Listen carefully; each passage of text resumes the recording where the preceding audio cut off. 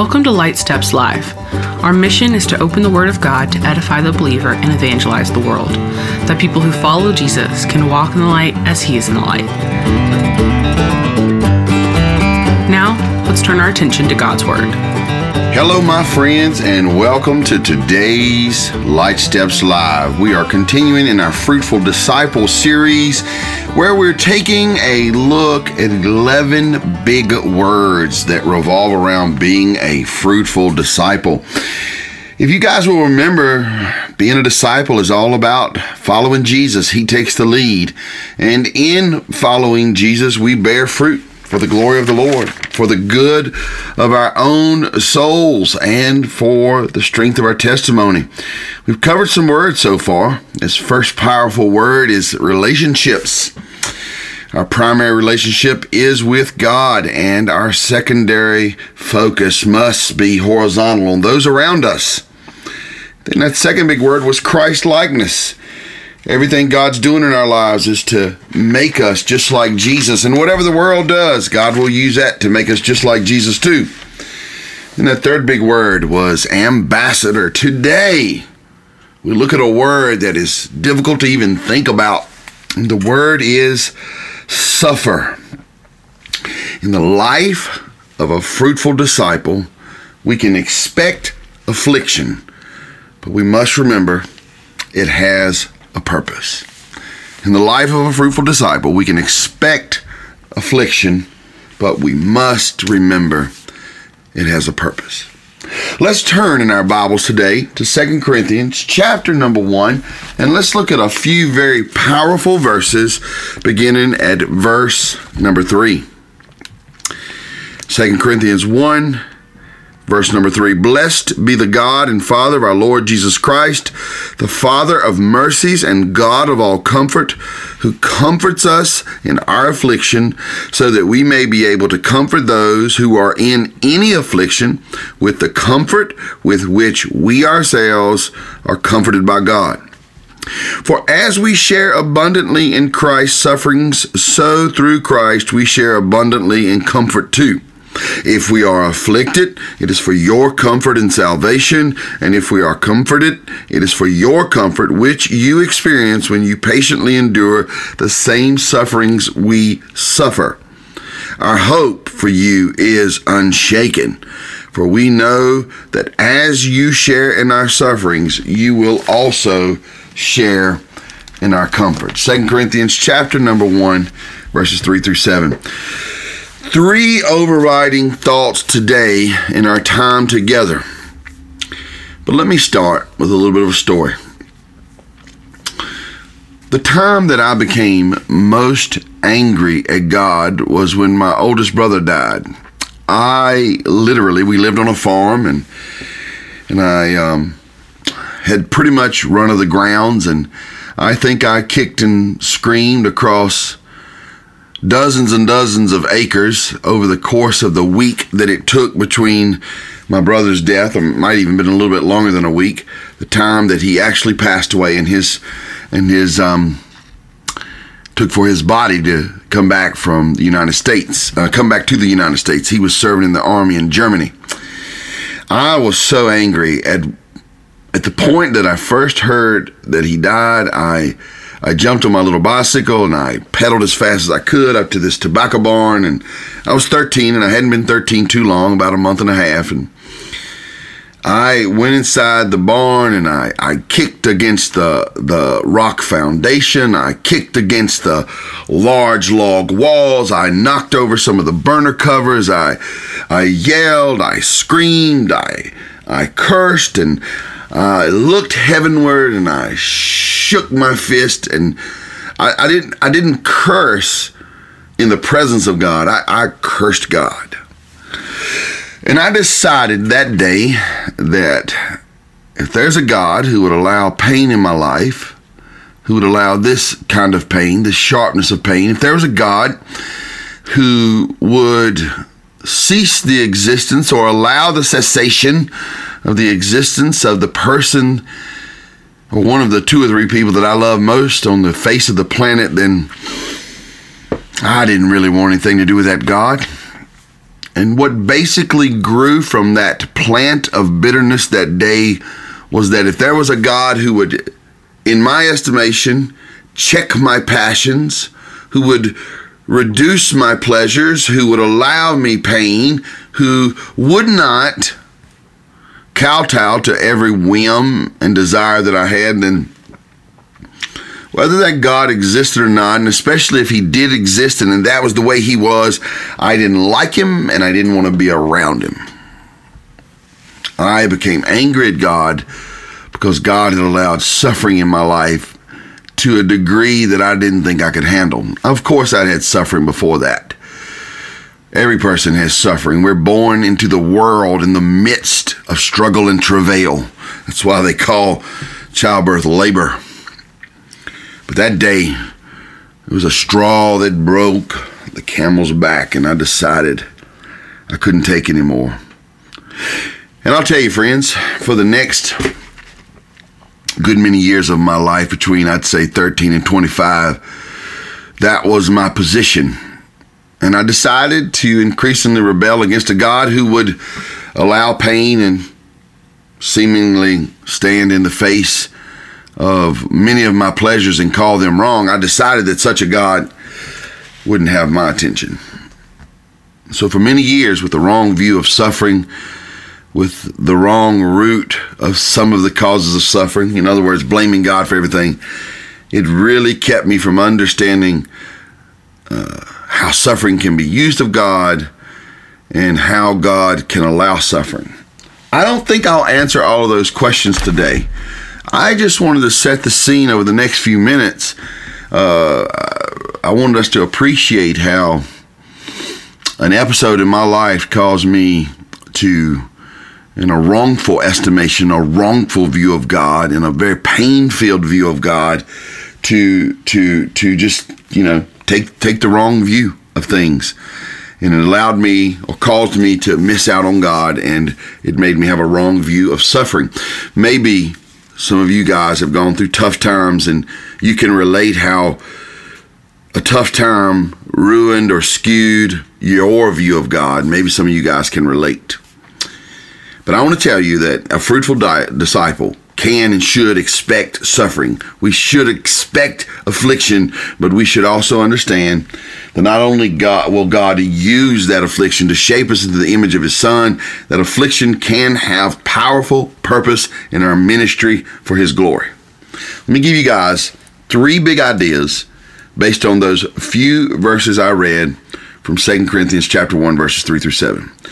Big idea number 1 about suffering as a fruitful disciple. A fruitful disciple does not simply bear fruit in spite of suffering, but often because of suffering. If you go back and look at verses 3 and 4, the Apostle Paul says very clearly here, "Blessed be the God and Father of our Lord Jesus Christ, the Father of mercies and God of all comfort, who comforts us in all our affliction, that we may be able to comfort those who are in any affliction." It is powerful when you and I walk in faith with God, when we walk in fellowship with God, when we take God at his word, when we experience the comfort of God, we suddenly say, wait, in this horrendous, difficult season or circumstance in my life, God has met me where I am, and God has comforted me. And now I can expect to bear fruit for his glory as I minister to others in their comfort. I can go to someone and say, you've experienced loss, and it was painful, and it made you behave and believe in non-helpful ways. Boy, howdy, I've been there. And I can tell my story of how God ministered to me and God didn't behave capriciously. He pursued me in my pain, and he met me in my terrible theology, and he loved me in spite of it, and he brought me to the place to find some healing and comfort in Christ. And now, just as the Apostle Paul says in 2 Corinthians 1, verses 3 and 4, I can say that, I'm not bearing fruit in spite of my suffering. I'm bearing fruit in the midst of my suffering. I'm bearing fruit because of my suffering, and not only fruit for my own good, but fruit for His glory. Not only fruit for His glory, but fruit that allows me to be a witness and a minister to others. It's a powerful thing when we see this for what it is. A fruitful disciple does not simply bear fruit in spite of suffering, but often because of it. I look back and I see that time in my life, and it was just one of those seasons. I was in what we called in those days junior high. I made so many dumb decisions in my anger. I was bad in school. I got in fights. I was rebellious at every turn. But I look back and I see, the hand of God's kindness upon me, that He did not leave me to my own devices. I'm telling you, friends, I could tell you other stories of trouble, affliction, suffering. I can also tell you stories where it was literally my stupidity that put me where I was, but it was God's kindness that brought me out of where I was. Secondly, a fruitful disciple often experiences suffering for the good and or growth of others. A fruitful disciple often experiences suffering for the good and or growth of others. Go back and look at 2 Corinthians chapter 1, verses 5 and 6. There the apostle says, "For as we share abundantly in Christ's sufferings, so through Christ we share abundantly in comfort too. If we are afflicted, it is for your comfort and salvation, and if we are comforted, it is for your comfort, which you experience when you patiently endure the same sufferings that we suffer." Why was the apostle Paul and his team of missionaries suffering? They were suffering for the gospel. So let's don't miss the context. That's the chief thing here. The chief thing is suffering for the gospel. That's the precept, you might say. We can also extend this truth into the principle. If we're suffering in this world because of the brokenness of the world, if we're suffering because we stand with God when so much doesn't stand with God, if we're suffering because we are heralds of the gospel, we are ambassadors of the King, if we're suffering for these things, then we can expect God to use that suffering to bring the word of edification to believers and to bring the message of evangelism to the lost. If we can say, I am suffering because of my walk with Jesus, yet I'm still a herald of the King, man, people's lives are going to be ministered to because of that. A fruitful disciple often experiences suffering for the good and growth of others. I would remind you in all of this, just keep in your mind thinking of the story of Joseph. Just think of it over and over again. Review Joseph's whole story, and his conclusion at the end of his story is, and I'll paraphrase this, Genesis chapter 50, verse 12. I'll paraphrase it and put it in country boy terms. He says, look, brothers, fellows, guys, he's talking to his own family. Look, boys, what y'all meant for evil, what y'all meant to undo me with, God has meant for good. See, he came to understand that whatever people were doing, it was not trumped. Whatever people did not trump what God was doing. It's vice versa. Whatever people do, God can make something out of it. God can trump the evil actions of people. Keep that running in your mind. A fruitful disciple does not simply bear fruit in spite of suffering, but often because of it. A fruitful disciple often experiences suffering for the good and or growth of others. Who rescued Joseph's family in the famine? Joseph. Who did they try to kill? Joseph. Wow. Think about Jesus on the cross. Even though they slayed him, he was slain for the salvation. Wow. Let me get to number 3. We're running out of time. Oh boy. Thirdly, suffering in a fruitful disciple's life becomes a shared experience that is powerful for the community life of Christians. Look at verse 7. He says, our hope for you is unshaken, for we know that As you share in our sufferings, you will also share in our comfort. Now, I want to reiterate here, this is not suffering in general as a precept. It's missional afflictions as a precept. But it's suffering in general as a principle. In other words, we can see that God can move and work no matter who's been moving and working. You know, people have been coming against you, God can move and work. The enemy's been coming against you, God can move and work. And it becomes a community thing. We don't suffer alone, and we're not comforted alone. We together are suffering for the Lord, and we together are experiencing the Lord's comfort. This is the power of God, not just in spite of difficult circumstances, but in the face of difficult circumstances. Perhaps we don't like talking about suffering, and sure, these few minutes of treating the subject aren't enough. My prayer is that we can begin to think about the difficult things in our lives through a different scope. Instead of saying, when things are going on in our lives, instead of saying, what are these people doing? We can start to ask, God, what are you doing in spite of these people? When it seems we're attempting to do good and it causes us problems because we're trying to do good, instead of saying, oh, why are these people against me? We can begin to say, God, what are you going to do in spite of these people being against me? I'll never forget working at this one particular manufacturing facility a few years ago.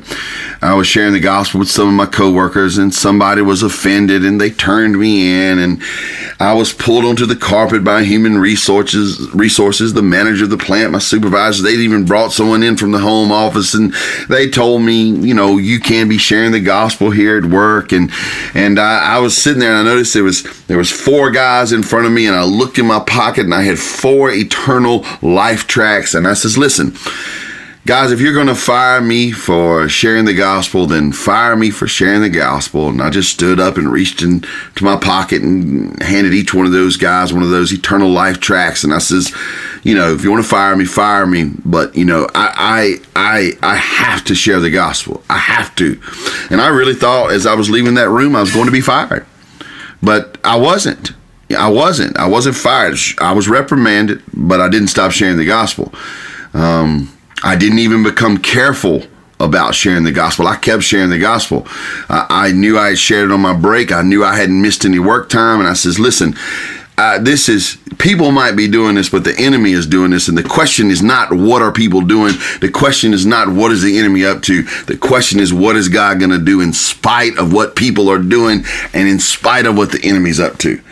So we might experience suffering. Let me take that back. We can expect to experience affliction, but it has a purpose. God can use it to bear fruit in our lives. God can use it in the ministry of others, and God will use it in the Christian community to bring Him glory and to cause His people to draw together, to experience Him, to experience His comfort, and to stay on mission in the face of difficulty.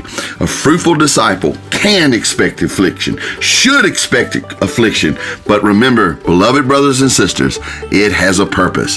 Thank you for listening to today's Light Steps Live. I look forward to being together again with you guys soon.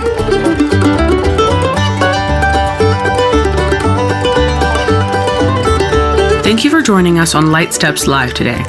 My name is Katie Bose, and the rest of our production team is Andrew Liggett, Shannon Allen, and Steve Riley.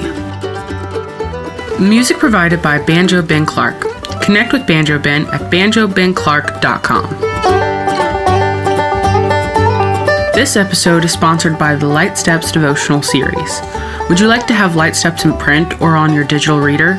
Tim Bose has written 3 devotionals, Light Steps, More Light Steps, and Steps on the Roman Road.